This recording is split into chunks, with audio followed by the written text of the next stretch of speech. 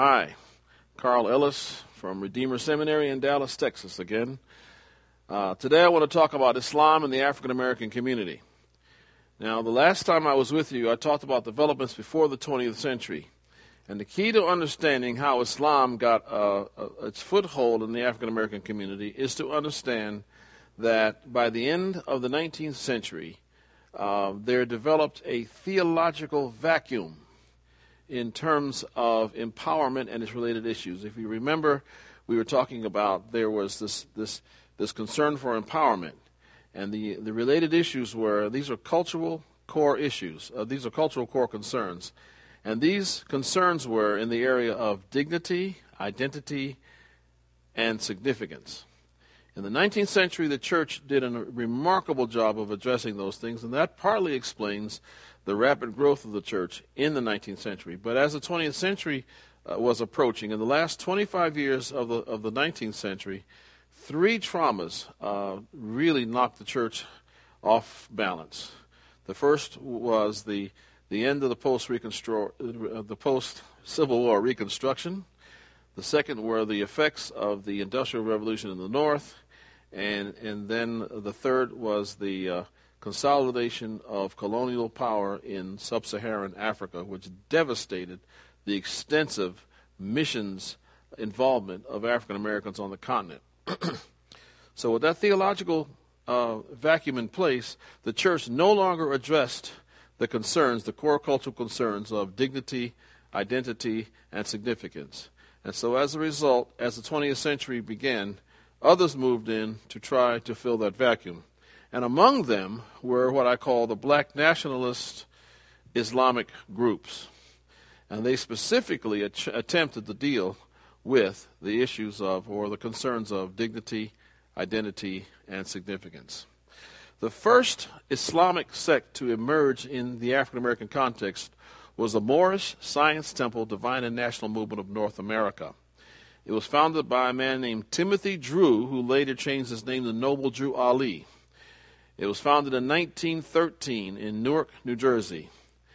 In 1925, the sect was shortened to the Moorish Temple of Science, and then it continued. And I'll give you some more detail about what happened. But suffice it to say that after the death of Noble Drew Ali, there developed two groups. One called the Moorish Temple of Science, and the other called the Temple of Islam.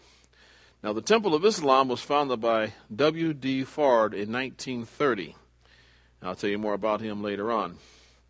But so you have the oldest group, which is the Moorish Temple of Science, and of all the 17 Islamic groups in the African American context, most of them, probably 13 of them, maybe 14, can directly or indirectly trace their roots back to the Moorish Temple of Science. Now, W.D. Fard claimed to be a reincarnation of Noble Drew Ali, but we'll talk about that again later on. The next group that was related was called the Nubian Islamic Hebrews, founded by a man named Isa Muhammad in 1970. And then in 1975, there was a split in the Moorish Temple of Science, and the group that split away recaptured the old name, the Moorish Science Temple Divine and National Movement of North America, founded by Grand Sheikh Richardson Dingle L. in 1975. And then we have the Lost Found Nation of Islam in the Wilderness of North America, founded by Elijah Muhammad in 1933. He, in essence, succeeded W.D. Fard. And when he succeeded W.D. Fard, what happened was that there was a split in the two. There were two factions there. One called the Temple of Islam, who believed that W.D. Fard was a prophet of Allah. And then there was a nation, the Lost Foundation of Islam in the Wilderness of North America, headed by Elijah Muhammad, who thought that W.D. Fard was Allah himself. Of course, the name of the Lost Foundation of Islam in the Wilderness of North America was shortened to just the Nation of Islam. And at its height, the Nation of Islam had about 500,000 adherents. Now, after the death of Elijah Muhammad, Warith Deen Muhammad, the son of Elijah Muhammad, took over. He became the leader, and he took the sect through several name changes. And as he was taking them through these name changes, he was actually changing it into an orthodox group. So the first name change came when they called it the Balalian community, named after Belial, who was a slave of Muhammad at the time he captured Mecca. And then the name was later changed to the World Community of Al-Islam in the West, or better known as the WCIW. And then it was changed to the American Muslim Mission. And about 1985, then, the sect was decentralized. And now the sect is known by the name the Muslim American Society. So what has happened is that what used to be the Nation of Islam organizationally has been transformed into a Sunni Islamic group. And of course, most of those who were in the nation originally became also Orthodox. And it is by far the largest of the Islamic groups in the African American community. Now, let's look at the theological descendants of the lost found Nation of Islam in the wilderness of North America. All right. First, you have the first breakaway group from the old Nation of Islam was called the 5% Nation of Islam, founded by Clarence Pudding 13X. Now, let me explain to you how they came up with these names. You know, there's Malcolm X, and then there's Clarence 13X, and so on, George 5X. How did they come up with these names? Well, here was the theory behind it. They claim that we don't know our real names, that the names we have were names that we inherited from our slave masters. That's the slave name. That's not our real name. Our real names were unknown. And so when one joins the Nation of Islam, remember, one of the key things is the whole idea of identity and dignity. And so you join the nation, and you don't know your name, so you call it X. So if I was to join the Nation of Islam, say if I was the first person named Carl to join, then I would be Carl X. Now later on, another person named Carl would join the nation, and he'd be known as Carl 2X, and so on and so on. So Clarence 13X was the 13th Clarence to join Temple Number 7 in New York. But he broke away and started the 5% Nation of Islam. Now, I will explain their doctrines in just a little bit. And then, after that, in 1976, another group broke away, and it was called the Lost Found Nation of Islam, founded by Silas Muhammad.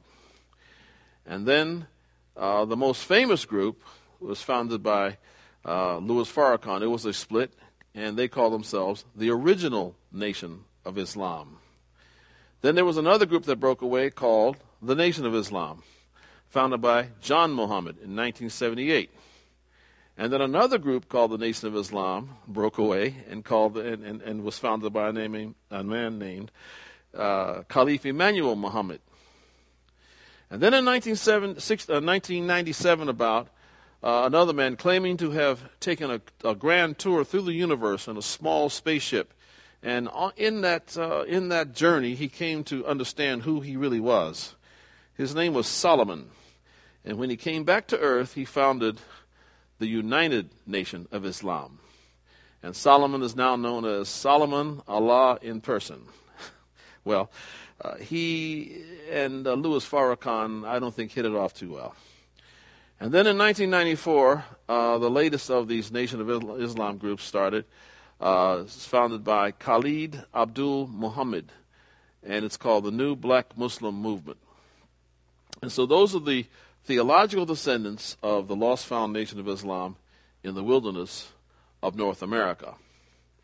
Now, there are several mainline Muslim groups among African Americans, and if you remember what I said earlier, that most African American Muslims are mainline.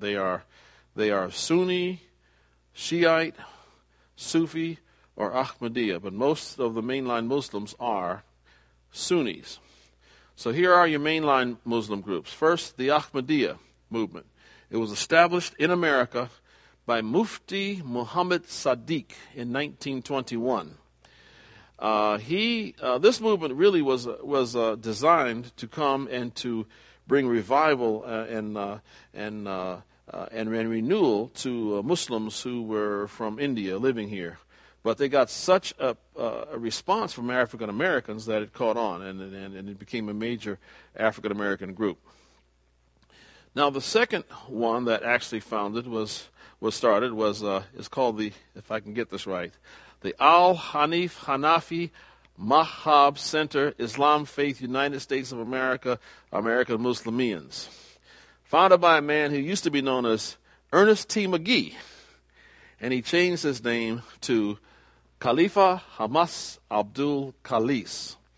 Now, this group is just known as the Hanafis. Now, if you know anything about Islam, you know that the Hanafis represent one of the major schools of jurisprudence in Islam.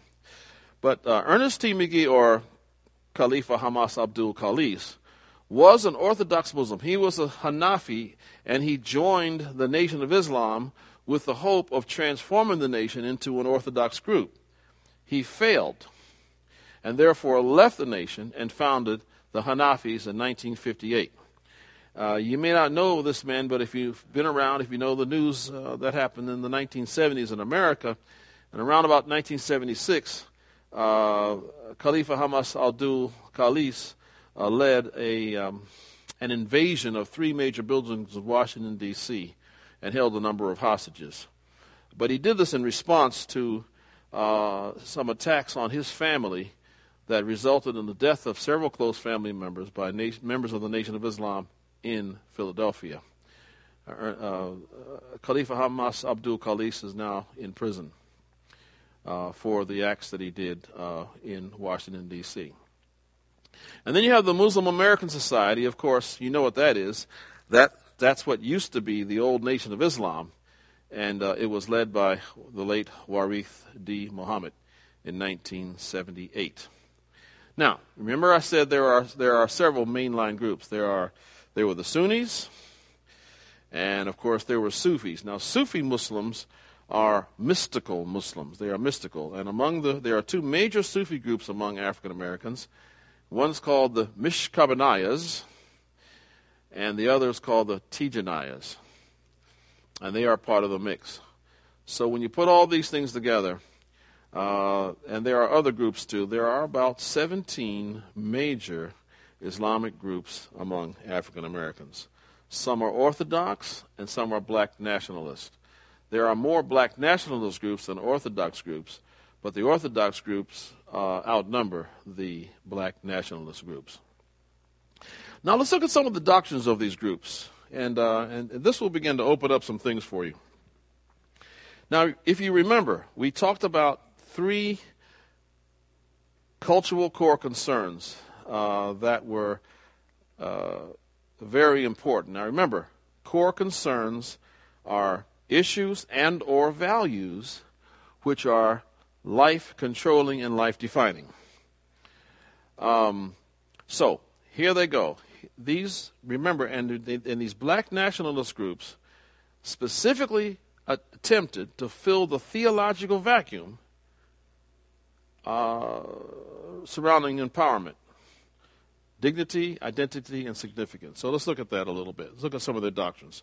First, the doctrines of Noble Jew Ali, who was the founder of the Moorish Temple of Science. Noble Jew Ali claimed to be a prophet after the order of Jesus, Muhammad, Buddha, and Confucius. Now, the book containing his teachings is called the Quran of the Moorish Holy Temple of Science. And, of course, this was developed by Noble Jew Ali. Now, here are their beliefs in brief, based on his teachings. This is what he says. Individuals need a national identity before they can have a god or a religion. You see this? This is addressing the whole idea of identity. God is tied to a nation, said Ali, and the original nation of the black man was Morocco. So now he's settling a mystery. Where did we come from?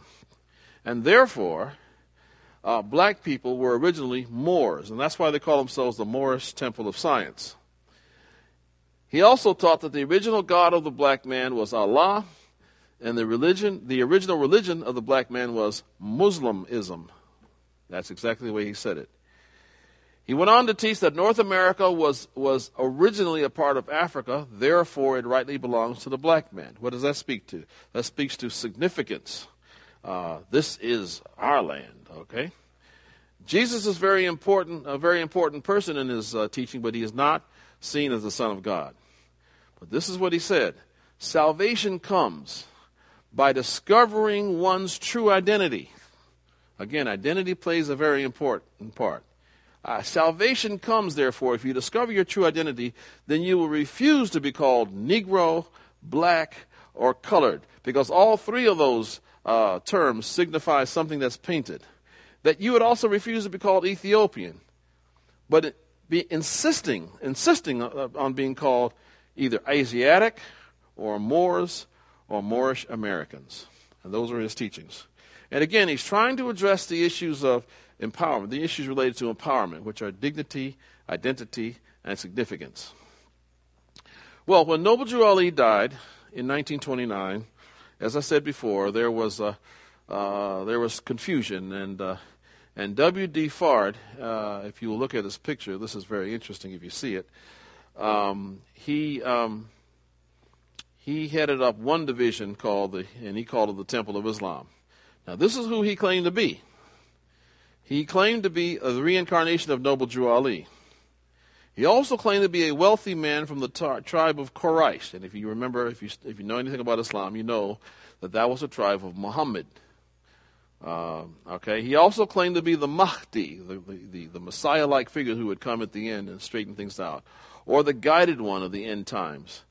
He also claimed to be the prophet that Moses talks about in Deuteronomy 18. He also claimed to be the leader of the nation of Islam.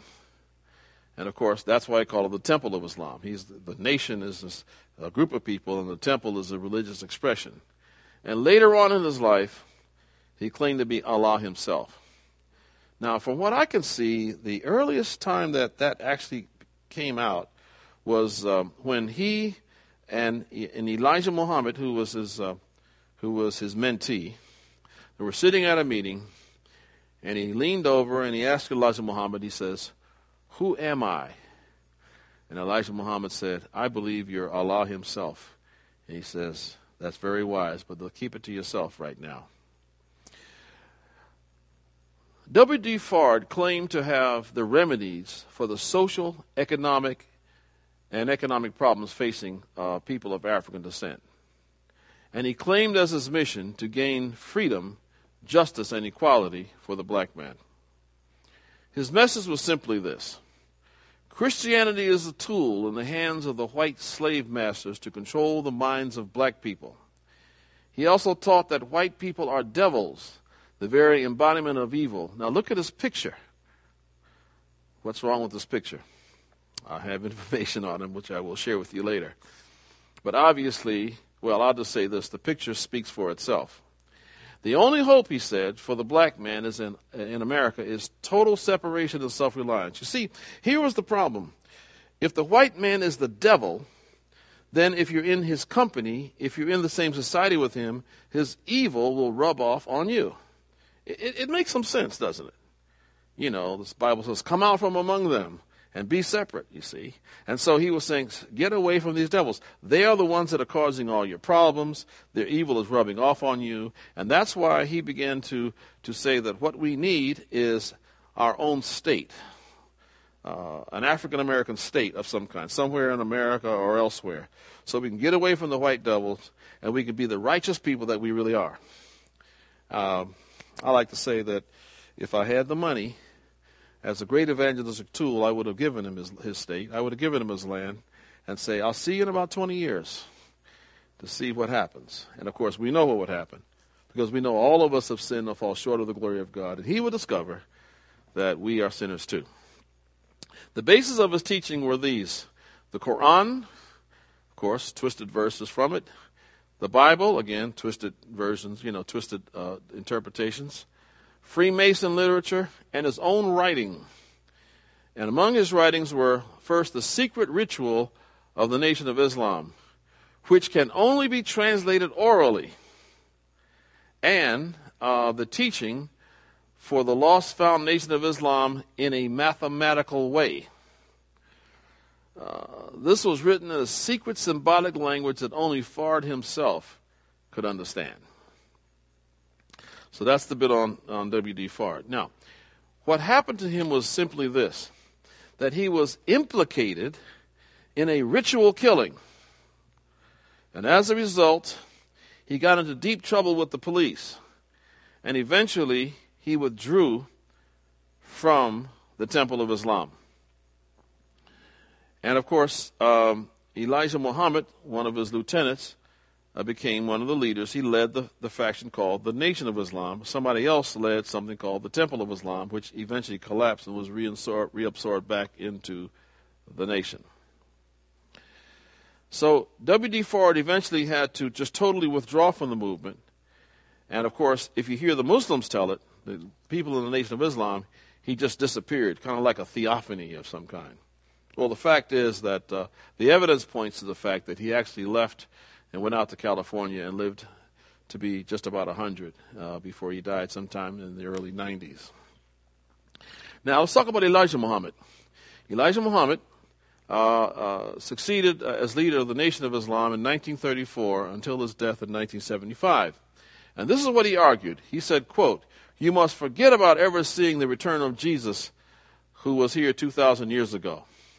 He said, set your mind, or set your heart on seeing the one he said would come at the end of the present world's time. And this present world is what he defines as the white man's time. He is the Son of Man, or Christ, or the Comforter. And he's not talking about Christ as we know him, but who he's talking about is W.D. Fard. He said it couldn't be Jesus because he didn't know the day or the hour of his coming, so he couldn't have been talking about himself. He couldn't have been talking about his own return. He also taught that W.D. Fard was the Mahdi spoken of in the Quran. Now, this is what Elijah Muhammad advocated. He advocated this. He said, integration, and remember, he came along and he became very well known during the 60s, during the time of the Civil Rights Movement. He said basically that integration was a hypocritical and deceptive offer which must be rejected. He also said that the integration was also intended to trick black people into believing that the opponents of their freedom and their justice and equality were their friends. So, your enemies are posing as friends, so therefore we must stay away from them. The ultimate solution, he said, to the problems of the black man is in total separation from white society and establishing a black Muslim state somewhere in North America or elsewhere. Just like W.D. Fard, he advocated this. Now, here was their 6-point program. If you looked at the Nation of Islam, you can sum it up in these 6 points. Racial pride and unity. Next, moral discipline. Economic development. Notice what's going on here. Remember the Free Africa Society that I talked about last time? The Free Africa Society did much of this, but it was a Christian organization. So what Elijah Muhammad was talking about was nothing new. But of course, what had happened during the 1960s, many of us had forgotten our own history. So, racial pride and unity, moral discipline, economic development, territorial separation. We talked about that already in terms of they wanted to start their own state. Pooling resources to build black business. And number 6 would be mythological metaphysics. And this was Elijah Muhammad's explanation of the origin of the black man and the root of white racism. And so white racism was a reality that we had to deal with. And this is, this was it, if I could put it together for you. This is how he explains the origin of white racism. He said, and I paraphrase, that black people were originally moon men. And they lived on the moon and were originally called moon men. the moon exploded into two parts, and those who survived the catastrophe came to earth and inhabited the holy city of Mecca. Yaqub, a man named Yaqub, was a black mad scientist, also known as Adam. And in an act of rebellion against Allah, he created a white devil race through crude genetic engineering. Now, here's how the story goes, and I have it right here. Mr. Yaqub, whose head was unusually large, was preaching dissatisfaction in the streets of Mecca, and he gained a large following. Eventually, him and his 59,999 followers were exiled to the island of Patmos. Yaqub became bitter towards Allah and decided, as a revenge, to create a devil race. Now, here's how the crude genetic engineering happened. He knew that the black man contained two germs, black and brown, and that the brown germ was weaker, morally weaker. Mr. Yaqub died before completing his task, but he left rules and instructions for his followers to follow after his death. So what had happened was that when you had black babies and brown babies, they would only let when they grew up, they would only let brown people marry other brown people, and black people marry other black people. Now, all black babies then were killed at birth. So eventually there were only brown people left. Now, he knew that the brown man had two germs, one brown and one red. So after the black people were eliminated, then they began to eliminate the brown people. Kill the brown babies at birth, keep the red ones alive. Browns would marry browns, reds would marry reds. Eventually, that eliminated the brown people. But then he knew that the red man had two germs, one red, one yellow. So after all the brown people are gone, then the reds would marry reds, the yellows would marry yellows, and of course, eventually you get rid of the red man. And then he knew that, guess what? The yellow man had two germs, one yellow, one white. And you know the rest of the story. And so eventually he created this, and for some reason, because of the lack of melanin in their skin or whatever, they were morally the weakest and were most possessed by the devil. So they became a race of devils, and eventually returned to the mainland, where they began to turn the peaceful heaven on earth into a hell, torn by quarreling and fighting. According to the myth, Allah sent Moses to civilize the whites. So you begin to see an interpretation of the Exodus story. And Allah was so angry that he said, for the next 6,000 years, black people will have to live under the ruthless, evil rule of the white devils. They would have to experience their devilishness firsthand through enslavement in America. But Allah did not forget his people. He sent Master W.D. Fard to tell Allah's message to Elijah Muhammad, who would tell it to North America. And the good news is that the 6,000 years ended in 1914. Well, now that really shows that Elijah Muhammad was under, as he came up, and I have documentation for this, he was under the influence of some Jehovah's Witnesses. So according to him, North America was now the spiritual wilderness of the black man. And Elijah Muhammad claimed to be the prophet of Islam, not Muhammad. As a matter of fact, while Elijah Muhammad was alive, he was alive during the 6-Day War, I remember. And he said the reason the Arabs lost to the Israelis was because those Muslims over there would not submit to the true Islam, which was headed by him. Now, here are some of the religious practices of the Nation of Islam. They pray 5 times a day, but in their case, prayers are directed to W.D. Fard, who is Allah in the flesh. Again, check out the picture. This is very interesting. Their dietary prohibitions include all pork products, lima beans, cabbage, catfish, shrimp, oysters, and fish weighing over 50 pounds that lack scales. All right? Now so that's basically the Nation of Islam. Now another group sprang up I mentioned called the Nubian Islamic Hebrews. And they're another group. They're trying to explain the nature of race. They're trying to address the issues of dignity, identity, and significance. Here are the racial beliefs of the Nubian Islamic Hebrews. Noah had 3 sons, one of whom was Ham, and Ham tried to commit sodomy with his drunk and naked father. In response, Noah put a curse on Canaan, the son of Ham. And as a result, Canaan's skin became very, very pale. So you see, that's kind of the opposite of the old Ham myth, which says that black people were cursed because Ham was supposed to have looked at his father and laughed and all that. By the way, that is an Islamic myth, the whole thing about black people being cursed because of Ham. But according to the Nubian Islamic Hebrews, the curse was turning his skin pale. You see, so eventually, Canaan, the Canaanites became, Canaan became the father of the white race.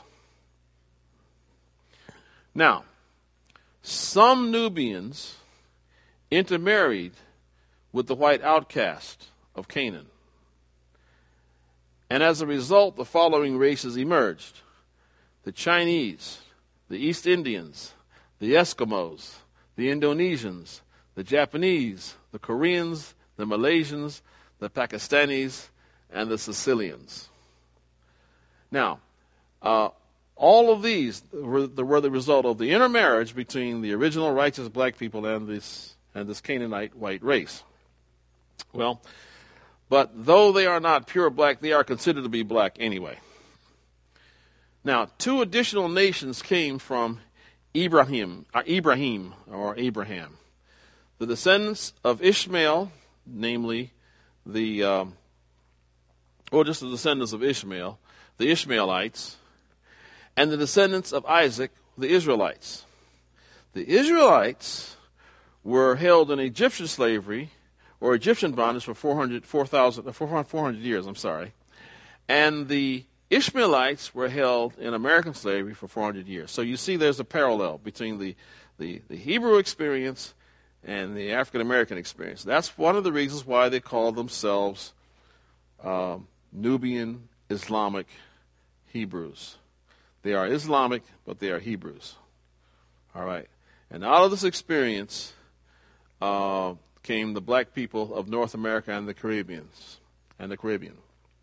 So that's the essence of the Nubian Islamic Hebrews. Again, these doctrines may seem very strange and all, but they make some sense if you understand them in the context of trying to address the empowerment cultural core concerns of dignity, identity, and significance. I alluded at the last lecture. I said that if you ever wonder what causes tornadoes, and you never found out, and somebody says trailer parks cause them, well, then it does answer the question, even though it's not right. So we come to Louis Farrakhan, who is an interesting guy, to say the least. He has a theological scheme, okay? And his scheme, it kind of has an upper layer and a lower layer to it. And if you look at the diagram, you'll see a line going across, and the lower layer, I call it the oil layer and the water layer. The water layer is what Farrakhan wants you to see. The oil layer is how he sees it. Let me explain this. In the water layer, he wants you to understand that he has discovered the universal theology that interfaces with the Nation of Islam, Orthodox Islam, African American Christianity, and ancestor worship. If any of you are computer geeks, I guess I can explain it this way. He wants you to believe that he's found the universal operating system that works with Windows, DOS, Macintosh, and Unix. I have actually heard him in speeches go into the mosque and say the Shahada in perfect Arabic. And I've heard him come to the Nation of Islam and say, I am the representative of Elijah Muhammad on earth. And then I've heard him preach in churches saying things like, I have accepted Jesus Christ as my Lord and Savior. And everybody said, oh, maybe he's saved. No, that's not true. And I've heard him say that I spent the morning communing with the ancestors in worship. So he wants you to think that, he wants you to see that he has the universal theology that interfaces with all four of these things. Now, how does he see it? He sees all of this as what I would call the neo-nation of Islam. It's kind of an interdenominational nation of Islam. And he sees himself as floating above the fray and all that. He sees himself as a matter of fact, it's the neo-nation of Islam. And he is the embodiment and fulfillment of it. He is, in essence, the Renaissance man of religion. Okay, so that's his theological scheme. It has an oil layer on top and a water layer on the bottom. The water layer is what he wants you to see. The oil layer is how he sees it. Now, there's another aspect to his theology, and it has something to do with messianic fulfillment. Who is the Messiah? Who is the Messiah? And here's how he explains it, and I've heard him actually say this. He says in history, there were three significant characters. There was the historic Jesus, the historic Muhammad, and the historic Elijah. Neither one of these were the real deal. But they, to put it in his words, they prefigured one who was to come. So Jesus was not the true Jesus. He prefigured the coming of the true Jesus. Muhammad was not the true Muhammad. He prefigured the coming of the true Muhammad. And Elijah, the same thing. So who do they point to? Who do they prefigure? Who is the true Son of Man, the true Messiah, the true Elijah, the true Muhammad? Who is this? According to Louis Farrakhan, it was none other than Elijah Muhammad. He was the true Messiah, the true Muhammad, the true Elijah. But there was one problem in the scheme, and that is Elijah Muhammad claimed to be the last messenger. He said, after my death, there will be nobody coming. It'll be the end of time. So how does one explain then why it didn't end? One of the things that the thinkers in the Nation of Islam do, they do what I call progressive mythologization. It's like, the Bible comes in progressive revelation. Adam and Eve, God says, I'm going to send the seed of the woman to get you out of this mess and get this mess out of you. He's talking about the coming of the Messiah. But he couched it in terms that communicated to their concern. They were wondering if they were going to have children. So God says, I'll send the seed of the woman, and he will save you. Later on, we learn that this one to come is going to be called the Emmanuel, God with us. And we also learn he's going to be the Lamb of God. And later on, that's progressive revelation. And eventually, when you come to Jesus, you see the fulfillment of all of that. Well, that's how they do in the Nation of Islam, but only as progressive mythologization. So what do you do with the final messenger once he's dead? You progressively mythologize. Now, this comes straight out of Louis Farrakhan's mouth. He has stated that he is the resurrection of Elijah Muhammad. So he is the second Messiah. He's the resurrection of Elijah Muhammad. So Jesus, Muhammad, and Elijah point to Elijah Muhammad. He's dead. Louis Farrakhan is the resurrection of Elijah Muhammad.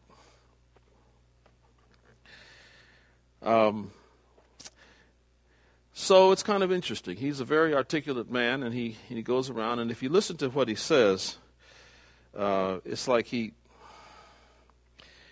puts things together in such a way that you can draw a conclusion without him actually saying it. But he's very articulate, and it's very interesting to see how he believes and how he responds. A lot of people, a lot of Christians think, well, maybe he's a Christian. A lot of Muslims think that maybe he's a Muslim, and on and on. But in my estimation, it seems that he holds these beliefs not so much in a literal sense, but more or less in a figurative sense. He may not believe they're true, but he believes them anyway. And anyway, that's where he is. So if you want to understand the nature of those doctrines, that's it. But the thing that you got to understand, and I'll just leave you with this,